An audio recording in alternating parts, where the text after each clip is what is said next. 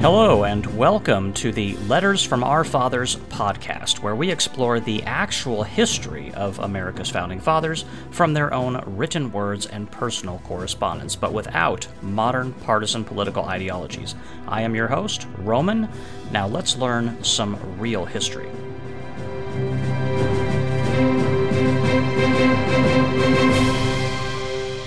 Welcome back to the podcast, everybody. It is great to have all of you, every single last one of you. Yes, you. It's great to have you back here on this episode.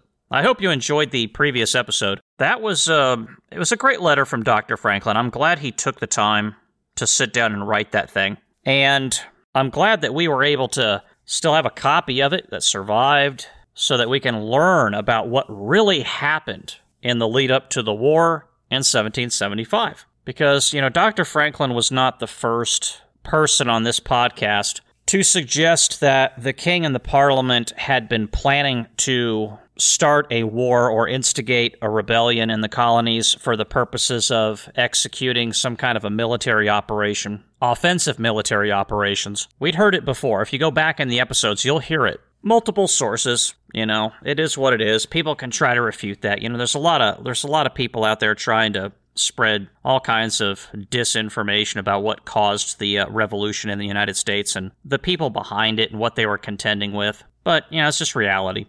And I do get passionate about it. Like on the previous episode, somebody I know had said to me, you're awful angry about this stuff. And I said to him, I was like, I don't think I'm angry. I think I'm passionate. I get worked up about it, but I'm passionate about the history. I'm passionate about what happened because it's a true story of a government effectively declaring war on its people. And this is not to be taken lightly. So if anybody wonders why I was so animated on the previous episode, that's why. I just take it seriously, that's all. I don't know if it's off-putting to anybody. Somebody had mentioned it to me, and they had mentioned it to me before too, by the way, many episodes ago. They're like, I think they suggested something to the effect that I maybe dial it back a little bit. It might be off-putting to people. I don't give a crap. I mean, it's part of doing this podcast is reading some very disturbing material. And if I get worked up, I'm going to share with you all my reactions to it, how I get worked up about it. And I can read these letters multiple times and still get worked up about it because it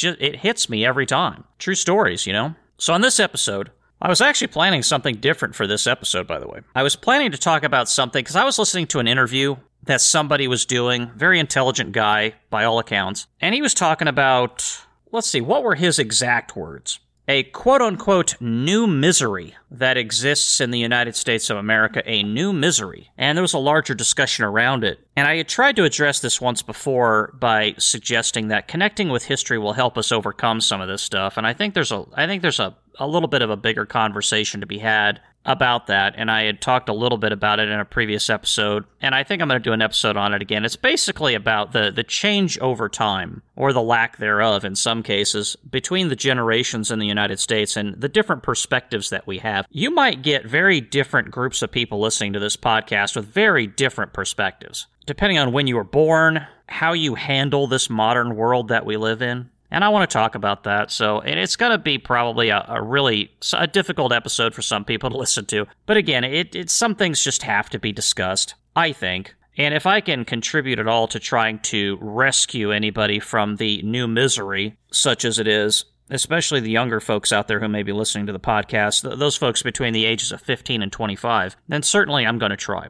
So probably not the next episode, but the one after that is going to be the episode where I talk about that. I've already basically recorded it. I may modify it slightly, but I'm going to fire that up, and I'm going to talk about groups of people, and not in a harsh way, I don't think, but I'm going to be very direct about it. And just understand, when I talk about groups of people, like, for example, when I talk about the United States of America, I'm talking about it in the aggregate. When I talk about any other kinds of groups of people in this country, I'm talking about it in the aggregate. Like, for example, the public school system. You folks know that I am not particularly happy with the history departments in the public school system. Not so much because the history department is a problem, but because the school administration doesn't take the history department seriously, and neither do the parents. And again, that's another group, the parents. I talk about them as in the aggregate. Now, I understand everybody's an individual. I'm just talking about the broad group in such a way that, I'm talking about, how most people function. Like, for example, are there a few good public schools out there that really handle the history department well? Probably. But there's a whole bunch that don't. So that's why I talk about it the way that I do. Most do not. Are some parents out there teaching their kids about history the way that they should? Yes. Are most of them? Absolutely not. And I know that every time I see a man on the street interview. You ever see one of those where somebody goes out on the street and starts asking questions of random people who walk by, like, name the 3 branches of government. Who's the Vice President of the United States? Who's the Secretary of Defense? When was the United States founded? When was the Declaration of Independence signed, ratified, so to speak, through the Continental Congress? And people can't answer these questions. I mean, some people can, but most people cannot. When I watch these man-on-the-streets interviews. Now, some of these may be curated. They may be cherry-picking the worst of the worst and showing those because it's funny to watch. On the one hand, it's also sad. But you get the idea.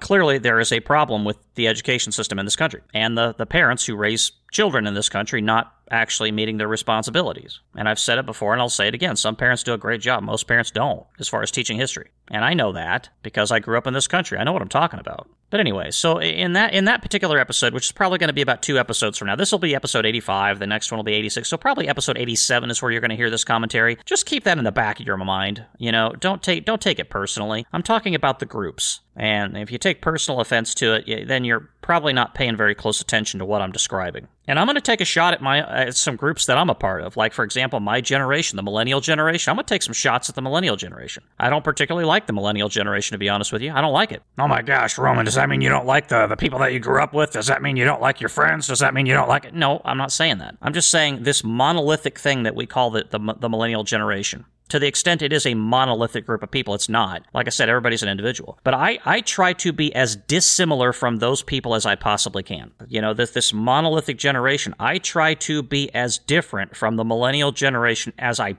possibly can, because I don't like it. I don't like the rules of that generation. I don't like the attitude. I don't like the conduct of this generation. I can't stand it, to be honest with you. And I mentioned that before in a previous episode. But those are the kinds of things I'm going to talk about, but in a particular direction. It's all going somewhere.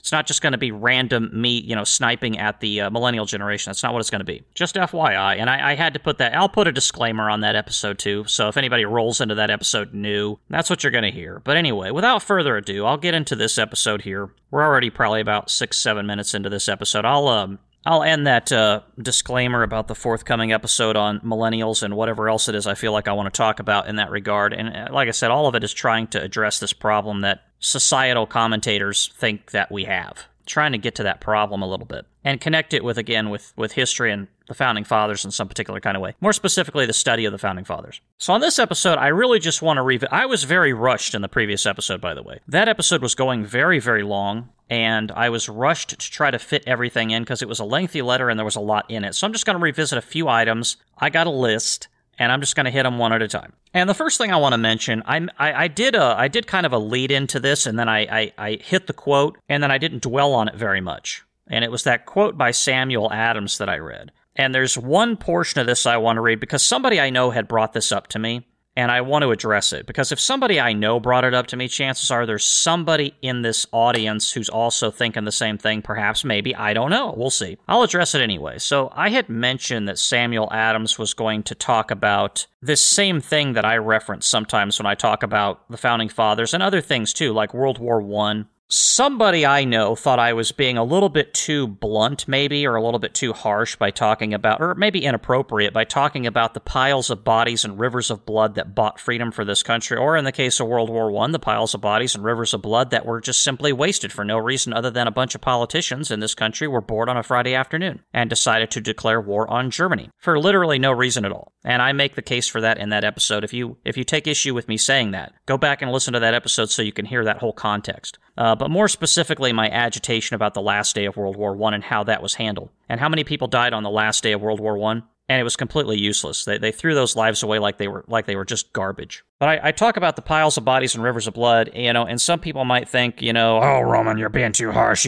This is inappropriate. You shouldn't talk about that on this podcast. You're just trying to be dramatic. You're trying to be contentious or something of that nature. Oh, just pipe down, Roman. Stop talking about that crap. We don't need to hear it. Okay. Well, Samuel Adams uses the same language. And like I said, on the previous episode, I read it, but I didn't dwell on it at all. And I wanted to, because this sticks in my craw. This sticks in my craw something fierce when people complain about me talking like this. And I'll read you the quote again. This is from the middle of that long quote that I read from Samuel Adams. I'm not going to read the whole thing. If you want to hear the whole thing, tune into the previous episode. It's a good one.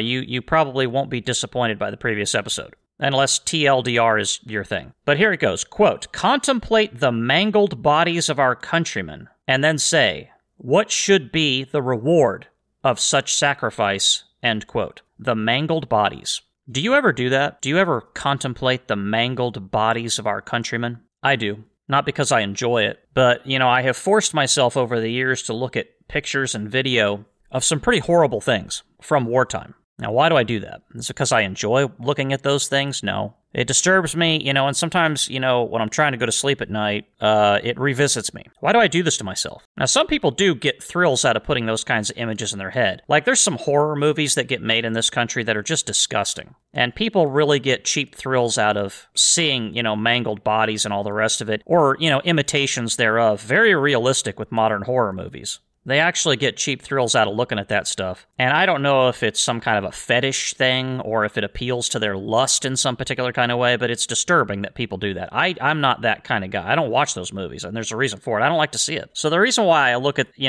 some of the terrible pictures and video from history is because it's real. It really happened. And for me to be able to appreciate the sacrifices that were made for this country, I have to have some idea, not a complete idea, not a 100% clear picture, but some idea as to what it was that really happened to some of these folks. And then I realized just how high a price was paid for this country. And Sam Adams is asking you to do the same. Oh my gosh, Roman, how dare you? How dare you say that Samuel Adams is asking us to do the thing? You sick, twisted moron. You have no idea what you're talking about. That's not what Sam Adams was saying. Oh, really? Quote, contemplate the mangled bodies of our countrymen, end quote. Contemplate. He says contemplate. That means think about it. Generate a picture in your head. He's asking you to do it. He's telling you, yes, you, on the other side of this podcast. Now, you can ignore him if you want to, and I'm not gonna yell at you for doing it. I'm just saying, when I say these things, this is where I'm getting this from. I don't make this stuff up. I'm not as smart as Samuel Adams. I said it before. I wish I was. I'm just a messenger. Samuel Adams is the one who's telling you to do it, not me. Now, this guy, again, father of the American Revolution, the guy I refer to as the big guns of the American Revolution,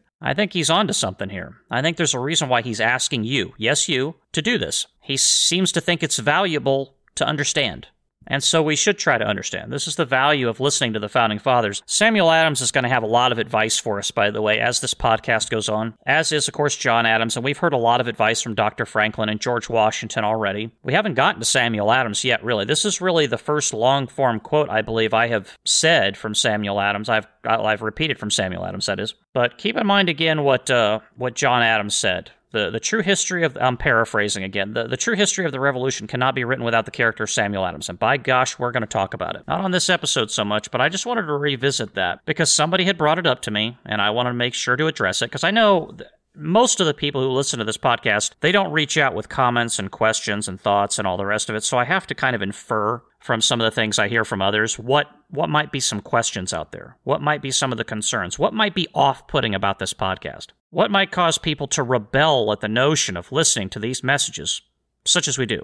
Could be that. Could be somebody thinks I'm harsh, that I'm inappropriately bringing up the mangled bodies of our countrymen and so on and so forth. But again, I'm just carrying on from the example of Samuel Adams. I just wanted to make sure that was clear, why it was exactly that he was telling you to do that. Now, of course, I want to get back to just a few other things that I talked about in that letter that I didn't dwell on quite so much as I should have, probably. But again, we were short on time. So he was talking about how empires crumble over time. And then he said this, quote, I then took occasion to remark to him that in former cases great empires had crumbled first at their extremities. From this cause, that countries remote from the seat and eye of government, which therefore could not well understand their affairs for want of full and true information, had never been well governed, but had been oppressed by bad governors, on presumption that complaint was difficult to be made and supported against them at such a distance, end quote. I did talk a little bit about this. I used the example of, like, say, Alaska. Should Alaska be governed from Washington, D.C.? Absolutely not. Washington, D.C. knows about as much about Alaska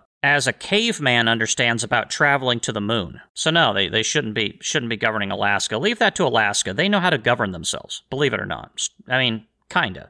I've got some complaints about Alaska. They're kind of an odd character in some respects, and sometimes I think they engage in a little bit of self-destruction. But other than that, I perfectly just let them do it. Then I don't care. I mean, if they want to engage in self-destruction, that's their right to do. But aside from that, Alaska should govern itself. So how do we apply this to a modern context? And besides the obvious, it says countries remote from the seat and eye of government. You could say, countries, we could say states, right? So we could change the words from, quote, from this cause that countries remote from the seat and eye of government, which therefore could not well understand their affairs, end quote. We could change that, to states, as in the 50 United States. Now, why would we? Is it the same thing? Or am I way off base here? Oh, Roman, you don't know what you're talking about. The states are not the same as countries, and the seat and eye of government, they were talking about distant countries, or they were talking about provinces, Roman Empire and British Empire and all the rest of it. Okay.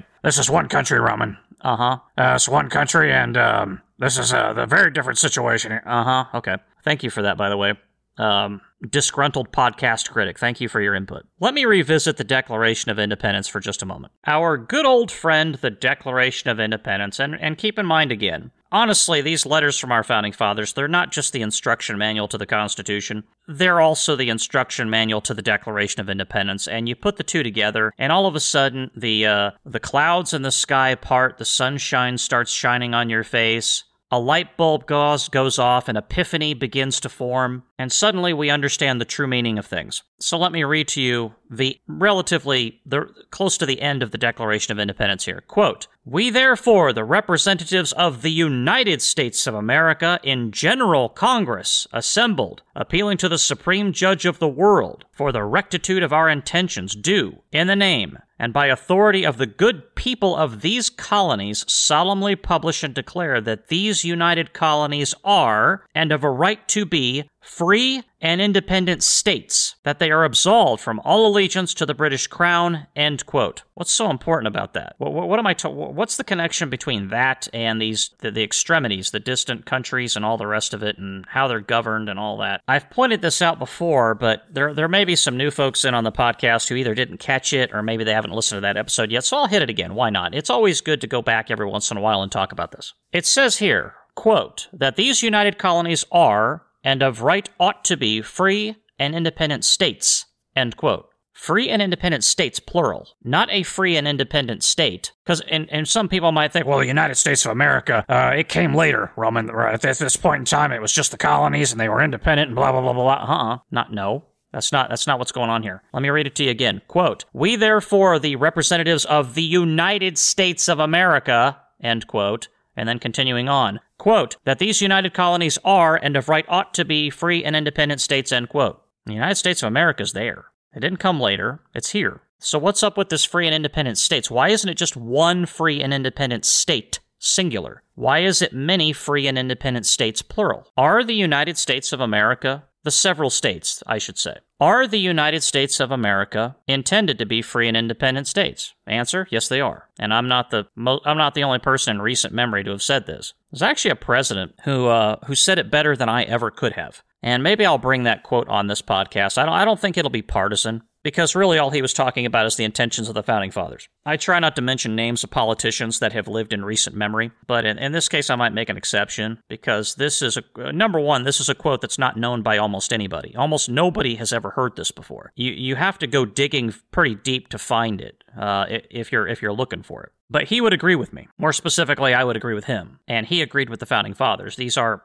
several independent states. This isn't just one independent state, singular. So what's this got to do with Dr. Franklin and what he was talking about? And what was going on with Parliament back in 1775? We're talking about empires having crumbled in their extremities, he says. Countries remote from the seat and eye of government, which therefore could not well understand their affairs for want and full of true information, so on and so forth. This country, unfortunately, by and large, is governed in so many different kinds of ways on what I would actually call the extremities. That would be the two coasts of the United States, the East Coast and the West Coast. I mean, you've got the cultural center of the country, unfortunately, which would be, Hollywood, that area there. Probably an incredibly disgusting place, I mean, if ever there was one. And I say that I wouldn't have said that 2 years ago, by the way. There's a phenomenon that's beginning to transpire around that not just there, but also the other locusts of control around the United States where people of wealth and consequence, kinda, depending on how you describe that, people who are relatively, they get a lot of attention. These people are up to something, some of them. And it's very interesting what they're doing, and it takes it to another level. Hollywood has always been not necessarily a den of ill repute, but a problematic place for any number of really good reasons. But I would never have referred to it as a very disgusting place until recently. I'll get more into that maybe another time, but it's not really the purview of this podcast to really dive into that. I'm just trying to make a point here. The country is governed in part by that culture. It's influenced heavily by it, is basically what I'm saying. And then you got, of course, Washington, D.C. over there on the East Coast, and then, of course, you got New York, where a lot of the news media is based out of. And these places all kind of have a singular personality to them, be it Washington, D.C., New York, Los Angeles, San Francisco. Places like that have a singular personality. It's not the personality of the United States of America in the aggregate. Think about what they call flyover country, which would be the places in the middle, right? This would be the area of the country that they call the extremities. And by the way, these people in the locus of power and authority, so to speak, New York, Los Angeles, San Francisco, D.C., and elsewhere, they have begun to pay particular attention to the middle of the country in a couple of ways. Both of them are very disturbing. I'm just putting that out there. I'm not going to get into details, but maybe on a different podcast someday I'll talk about this. But what's going on is not going to benefit us in the long term. But anyway, one could sincerely argue that the people on either end of the country have no idea what's going on in the middle or how life really exists in the middle, for the most part. And that's where we get to this, lack of information, not being well understood, et cetera, et cetera. The middle of the country is not understood hardly at all by the people on either sides of the country, that is to say, the East or West Coast. It's not really understood at all. Now, there's exceptions. There's some people who understand it, but most people don't. I'll give you an example, and again, this is not partisan. This is just reality. This is the Constitution. This is the Founding Fathers. A lot of these people on the coasts, they don't understand how it's possible that a large number of people could walk around in the interior of the United States carrying a gun, and it's not like a shootout at the OK Corral like every day in the street. It's just not like that. They don't understand that. They can't contemplate that. And the reason why they don't is because they don't understand the middle of the country. But they're trying to govern it. I mean, the news media, in essence, is trying to govern it by way of telling us all what to do, as is Hollywood, more or less, trying to run the country by telling us all what to do. And then you've got the politicians in Washington, D.C. that are trying to, run the entire country from just that town by way of legislation and so on and so forth, instead of just leaving it to Nebraska to run Nebraska. Because the people in Nebraska, they know who they are. They don't have an identity crisis, last I checked. So just let Nebraska be Nebraska, is what I'm saying. Because the people in government, the people in New York, and the people in L.A., or in Hollywood, I would argue, quote, could not well understand their affairs for want of full and true information, end quote. And by the way, my strongest advice for the people who do live in the middle of the country, don't listen to any of these parties that are trying to tell you what to do. Don't listen to Hollywood when they're trying to tell you what to do. Don't listen to the news media in New York when they're trying to tell you what to do or how to live your life. And don't listen to the people in Washington, D.C. when it comes to them telling you what to do and how to live your life. You need to take your destiny in your own hands. The destiny of the people of Nebraska should rest in the hands of the people of Nebraska. And you need to hold true to your identity, to the extent you still have one. Otherwise, you're just going to be, pulled around by the nose by these people on one coast of the United States or the other. And that's not productive. That's not helpful. Now, again, when we talk about the general government, I didn't dig too much into this at all. There is a slight difference here when it comes to the form of government here. And let me read this quote to you again. Quote, affairs for want of full and true information had never been well governed, but had been oppressed by bad governors on presumption that complaint was difficult to be made and supported against them at such a distance, end quote. So this is to give you an idea what he's talking about. He's talking about like governors that would have been appointed by the king. Or in the Roman Empire, some governor appointed by the Senate or who knows what. Now, today we don't have this problem exactly. Governors are elected by the people, thank goodness. It's the only thing that's saving the states, by the way. to the extent it's saving the states. Now, of course, we have the same old problem of partisan political ideology, which I absolutely hate. I mean, you can always count on a certain group of people to just go out and vote party line, no matter what. I mean, the governor could be some crooked, criminal, corrupt lunatic, and it doesn't matter as long as he's talking the party line. That's all that matters. Okay. But aside from the general stupidity of the electorate, governors are elected locally, so we don't really have that problem. But what I'm thinking here is how else is the population represented in the general government? And of course, that would typically be, or at least in the beginning, it was the House of Representatives, right? Okay. The problem is, and this is going to be threaded out in much more detail later on, well, at least in some detail anyway, those people are really... The general government has become so omnipresent in just about everything that happens in the United States of America, which it was not supposed to be. These people in Congress are very busy because of it, because the government's trying to handle, the federal government's trying to handle everything, basically. It's trying. It's failing miserably, but it's trying, because general government can't micromanage everything and actually do well. The Soviet Union taught us that. And frankly, India, from the time India was an independent country all the way up into the 90s, it demonstrated that with reckless abandon. I mean, they got their independence, and then they proceeded to create this nightmare state that basically stunted their growth and held them back for, I don't know, what was it, 4 or 5 decades? If you ever want to study and exercise in ultimate stupidity as far as how to take advantage of your newly independent self as a country and how to govern properly, if somebody's working on their doctoral thesis in political science or something, and you want an exercise in pure stupid, just study India. After it declared its independence, it got away from the British Empire, all the way up until, I don't know what was, probably the early 90s, roughly, late 80s, early 90s, somewhere in that ballpark. But these people in the federal government are too busy. They're too busy for you. They're too busy to really do what they're supposed to do, because they're chasing their tail trying to do everything. To say that these people aren't terribly concerned about the Constitution is a bit of an understatement. And you can complain about it. You can complain about them not following the Constitution. You can complain about them neglecting their duties, like, I don't know, making a budget every year, which they seem to have a hard time actually pulling that off. But your complaint is more often than not going to fall on deaf ears because, quote, on presumption that complaint was difficult to be made and supported against them at such a distance, end quote. Because they're off in that city, Washington, D.C. They're not here, wherever here is to you. So we do have a problem with this. And that's why Congress has such a low approval rating. If you disagree with me, just look at the approval rating of Congress. Most of the time, it's in low double digits. I'm talking 12, 13, 14%, if not single digits. These are not popular people. They keep getting reelected for whatever reason. I mean, there's a case study, by the way, too. If anybody else out there is working on your doctoral thesis and you want a topic, if the India thing is already taken, study that. How is it so many of those people get reelected time and time again, but the approval rating of Congress is so low? Here, I just pulled this up, and if this is to be believed, because some of you folks may not know what I'm talking about here. It's actually not quite as bad as I thought it was recently, but anyway, this comes from Gallup. This is an article posted on October 26, 2021. I can't read the title of the article because it's partisan. I can't read it. But what I will say is this, quote, Congress approval falls 6 points to 21% in October, end quote. And this is in 2021. Okay. And I also have this chart of congressional approval ratings, if this is accurate. We'll just assume this is accurate. This comes from thoughtco.com. I don't know exactly what this website's claim to fame is, but they have an article called, quote, Congress approval rating through history, end quote. This was published on March 18th, 2017. If you want the full list, go check out this article, because I'll just go through the most recent ones. 2016, 18%. 2015, 13%. 2014, 16%. 2013, 12%. 2012, 18%. 2011, 11%.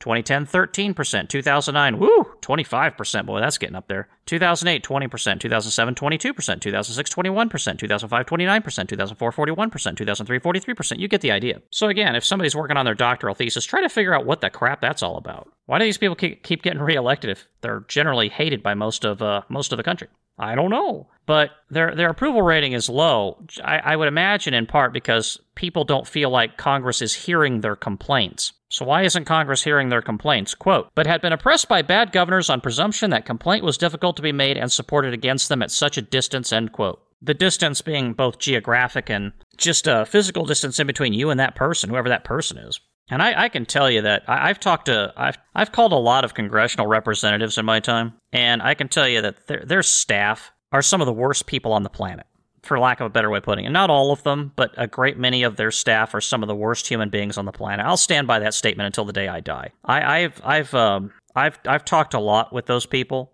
and I can't stand them. I don't know how they hire for those jobs, but whatever they're doing it wrong. And I don't know obviously, whatever's attracting those people to that kind of work, it attracts the most toxic, disgusting people that you could possibly find in the United States to do that job. There are a few good ones that sneak in. I've talked to them. I've actually talked to them. But most of them, I don't know where these people were raised. I don't know who their parents were, but wherever they were raised and whoever their parents were, it's hard for me to actually believe sometimes that these were Americans.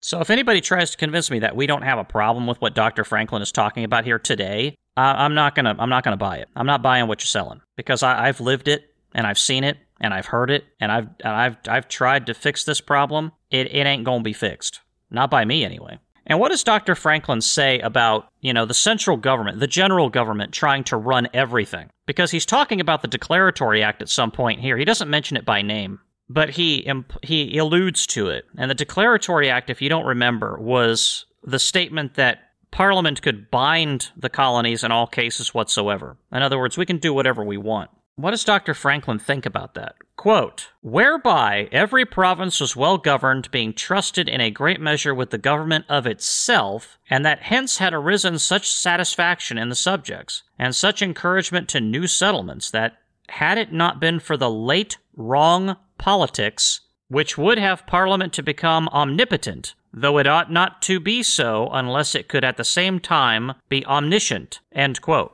So, again, I didn't really stop and define these previously, but omnipotent basically means all-powerful. Omniscient means all-knowing. So what he's saying here is that if the general government, or in his time the Parliament and the king, if they were to be omnipotent, that is to say all-powerful, they would have to be all-knowing at the same time. Otherwise, they're just blindly doing stuff without knowing what's going on. As he was describing previously, that the country and its extremities are not well known by the seat of power. They're just not. And the elected representatives that are supposed to, like, for example, in the case of the United States, go to Washington, D.C., and inform the general government what the local population is really all about. Really, all they're there to do is represent the people who have the most money. Whoever's writing them checks. If you can't write your elected representative a check, they're not going to represent you. It may seem like they are, but they're not. Now, there's a few exceptions to that. I mean, if they know that they're going to make you 10 kinds of angry, like shaking a can of rocks next to a beehive, they're probably not going to go down that road. But if they can sneak something past you, something that's basically going to harm you because somebody who wrote them a check wants them to do it, they're going to do it. And they're not terribly concerned about representing most of the local population there, or trying to drag the government kicking and screaming towards understanding what the local folks need. They don't care. It's mostly about what the money interests need, what they want. That's pretty much what it's all about. So you can't have a general government that's trying to run all things, because they can't be all-knowing. Even if those people were doing their job up there, they still would not be all-knowing. It's just impossible. They spend too much time out of the state. They don't spend enough time here. They don't spend enough time in the community. They just don't. And when they are here, they're usually just passing through, and then they go back to their little enclave, wherever that is. There's plenty of elected representatives that live in $1 million house or better, but their constituents don't. They don't live amongst the constituents most of the time. Not really. So to be all-powerful in government, you'd have to be all-knowing. They're not. That's why, again, the Founding Fathers set the country up to be local, to run by local governments, and for the states to have so much authority. Because government cannot be all-knowing, and it should not be all-powerful. That's just the way it is. So if you're one of those folks out there who thinks that everything should be a federal issue, the federal government should just run everything. Oh, by gosh, just send it up to the federal government. No. And that may mean that some states look very, very different than other states, but that's perfectly fine. Because, quite frankly, maybe the people in New York don't want to live like the people in Nebraska live. They can't stand the way the people in Nebraska live. They can't even possibly imagine living like that. That's fine. New York, you do you. You do what you do, and let Nebraska do what it does. And quit trying to mess with that. It's those, this is again getting back to those individual personalities within the states, which again are supposed to be free and independent states. It's the reason why they're called states, not provinces, by the way. You ever notice that? And Dr. Franklin says that people are going to be happier if they're run by their local government instead of the distant government. He says it right here. And I quote, but that this empire had happily found and long been in the practice of a method whereby every province was well governed, being trusted in a great measure with the government of itself, and that hence had arisen such satisfaction in the subjects, and such encouragement to new settlements. End quote. Satisfaction of the subjects. In other words, they were happy. They were happy they were governed by themselves. They could address their own concerns locally. If you ever wonder why people are so angry in this country, why are people so angry? What is it with this new misery that I mentioned at the beginning of the podcast? Where does that come from? It comes from a few places. Not just this problem, but this is one of them. If you wonder why this country tears itself apart every 4 years to try to elect some nutbag to be president of the United States, and again, for all those people new to the podcast, perhaps, no, I'm not talking about the current president. I'm not talking about the former president. I'm not talking about any specific president. I just have this personal belief that the vast majority of the people who get elected to that office are halfway to crazy, at least. And they don't particularly pay attention to what the job requires them to do. But that's a debate for another time. I'm not going to get too much into that. But the country tears itself apart every 4 years, and we think this is a good idea. And part of the reason why we do that, why does the country get so animated and worked up and angry or filled with emotion over the election of this what was supposed to be a largely inconsequential office, the office of the president? Why does the country get so worked up about it? Why does it tear itself apart doing this? And the answer is because that nutbag, more often than not, is trying to run the entire country and micromanage the crap out of it. So the election of that nutbag affects everybody in very personal ways, in very intimate ways, on a micro level. And it shouldn't. We're supposed to be run, these states are supposed to be run locally. Now, I can understand why electing the governor would cause a lot of animosity or contention within a state, potentially. But we shouldn't be tearing the country apart. Other than just a relatively few issues, the election of a president of the United States should be a big nothing issue, because he's not supposed to be doing very much. But since we've gotten away from running everything locally, as Dr. Franklin is describing here, this country is angry most of the time. One half or the other, or both. Because, one half of the country is trying to force the other half of the country how to live. And they're doing it through the office of the president and the Congress, for that matter. That's not the way it's supposed to be. You people in Idaho or Nebraska or New Mexico or wherever, don't be trying to force other people how to live. And don't think you have an opinion about how the rest of us live, because you don't. We don't care what you think. I don't frankly give a crap what you think, as far as what you think about how I should live. But your elected representatives, in some cases, are out of control because they're not reading the letters from our founding fathers. They don't understand what Dr. Franklin was talking about here. Not all of them, but some of them are out of control. You wonder why this system seems broken. You wonder why, the Constitution seems to be just limping along kind of slowly. It's because we're not reading the instruction manual. We don't know how to work this machine. It's got a lot of levers and it's got a lot of gears and wheels, and we're not turning the right wheels and we're not pulling the right levers. Because to put it bluntly, the American population is stupid on this issue because they haven't read the manual, because it's not required reading in school. The parents are not requiring their children to read it or listen to this podcast, one of the two, whichever one you think is easier. If you think it's easier to spend 10, 15 years of your life digging up these letters and sharing them with your children, you can, or you can send them to this podcast,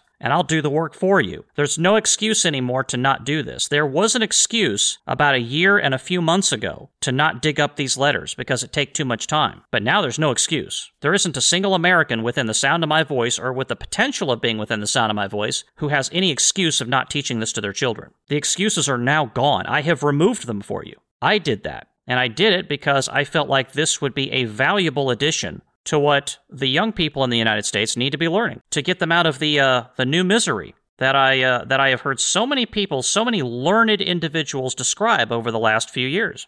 Now, how important is all this to understand where we come from and where we're going? I heard a wise man say one time, there are laws that enslave men, and there are laws that set them free. Laws are not always good things. And frankly speaking, I don't think most Americans understand the difference. I don't think most Americans understand the difference between laws that set men free and laws that enslave them. I mean, how do you think people walk themselves into slavery over and over again? How is it the people of Russia have never really been able to escape slavery? From the time that they were serfs under the Tsars, the Romanovs, to the time that they were basically slaves under the Soviet Union, the Politburo, the political apparatchiks, and today. Now, it's not as bad today as it used to be, I can tell you that much right now, but they're still kind of trapped in this circle of slavery, as I would describe it.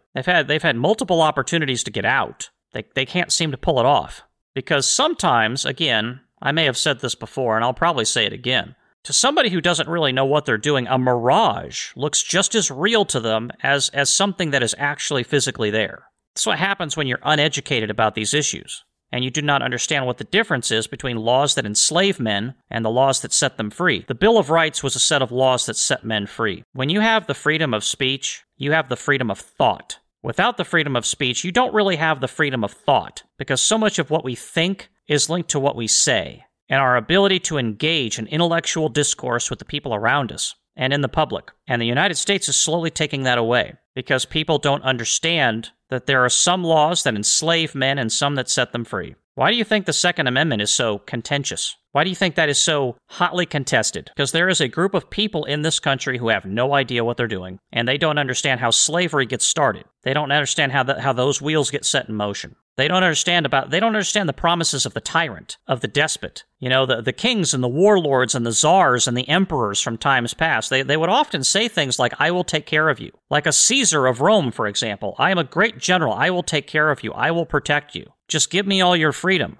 Give me all your freedom and I will protect you. They'll protect you until they can't, or until they decide to take all that power that you gave them and they turn it against you. They level those guns right at your face and they open fire, like what happened on April 19th of 1775. You must teach your children, and you must teach your friends, your family, what the difference is between laws that enslave men and laws that set them free. How do you recognize that? How do you understand it? Without the instruction manual to the Constitution of the United States of America, it gets really hard to tell the difference. Because without the instruction manual, the Constitution doesn't really have any context.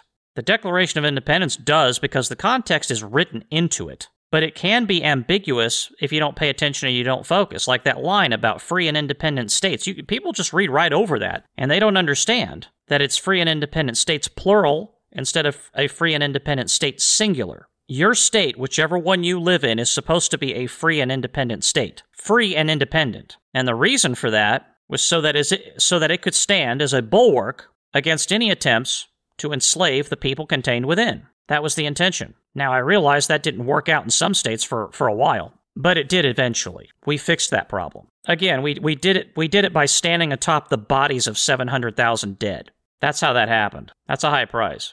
That's yet another Samuel Adams reference to the mangled bodies of our countrymen. But you get the idea. So I'll just end with that. This whole structure of government that we have is all tied up in what Dr. Franklin was writing about in that letter. A relatively weak central government, for the most part, except in those cases where it is the law of the land. That is to say, those things specifically written into the Constitution. That is the law of the land. That is the supreme law to the extent that it's in there. But it has to be written in there, not made up, not conjecture, not inferred, not guesswork. It has to be actually written in there.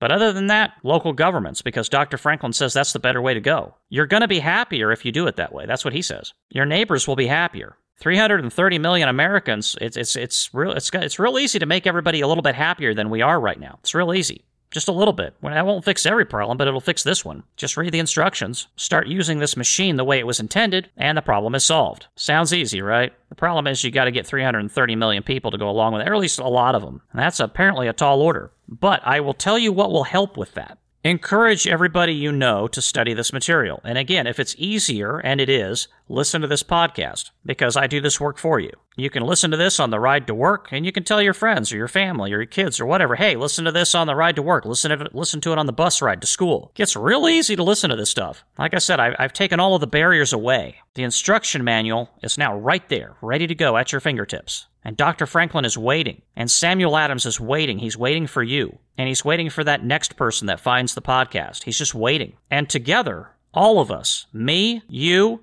Samuel Adams, and Dr. Franklin, and the rest of them, will begin to reintroduce this country to the instruction manual for the Declaration of Independence and the Constitution of the United States of America, and that is a good thing. So I hope you enjoy this episode of the podcast. It's really just me expanding again on what we talked about in the previous episode and adding that little tidbit about understanding the difference between laws that enslave men and laws that set them free. And I'll give you a little hint. by the way, in case you're curious. There's a reason why, I often say, I don't know if I often say, I've said it before, nobody has the right to happiness. Nobody has the right in this country to be happy. Because here's the reason why. And this is the reason why it's called, you have the right to pursue happiness, but you do not have the right to be happy. And you need to make sure and tell your children this, by the way. Otherwise, they're going to be sadly misguided in life, and they're going to cause a lot of problems for themselves and everybody else around them. And if I've said it before, I'll say it again. Don't ever tell your children you just want them to be happy. Don't ever tell them that. For God's sakes, if you don't ever listen to a single other thing I tell you, don't ever tell your children you just want them to be happy. Because sometimes our responsibilities that we have to do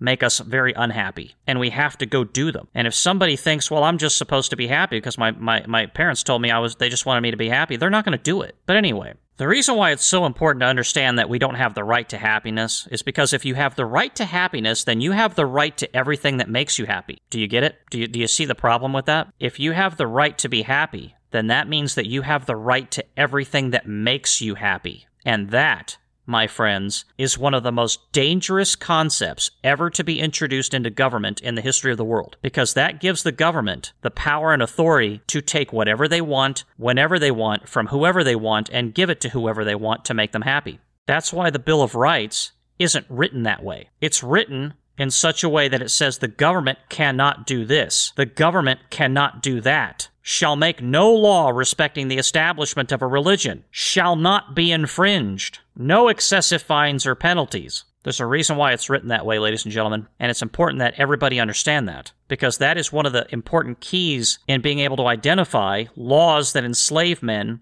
and laws that set them free. So I hope that was a good discussion for you. I believe it was, for me, certainly, and good advice from Dr. Franklin, for sure. On the next episode of the podcast, we will be back into the letters again. And so I hope you will join me on that episode, just as you joined me on this one, and the previous one, hopefully. And if you haven't listened to the previous one yet, go ahead and go on back into the library and listen to that one. I think it was a good discussion from Dr. Franklin. I really do. We're going to soon be done with Dr. Franklin's letters from 1774 to 1775. We got a little bit left to go. And then I believe I'm probably going to do Samuel Adams next. We're going to cover some of the early Samuel Adams stuff. It's about time I finally brought on the big guns of the American Revolution, as I like to say. I like Samuel Adams. I think he was a genuinely a good guy. So I hope you'll join me on the next episode of the podcast. And with all of that said, this is Roman signing off. Thank you.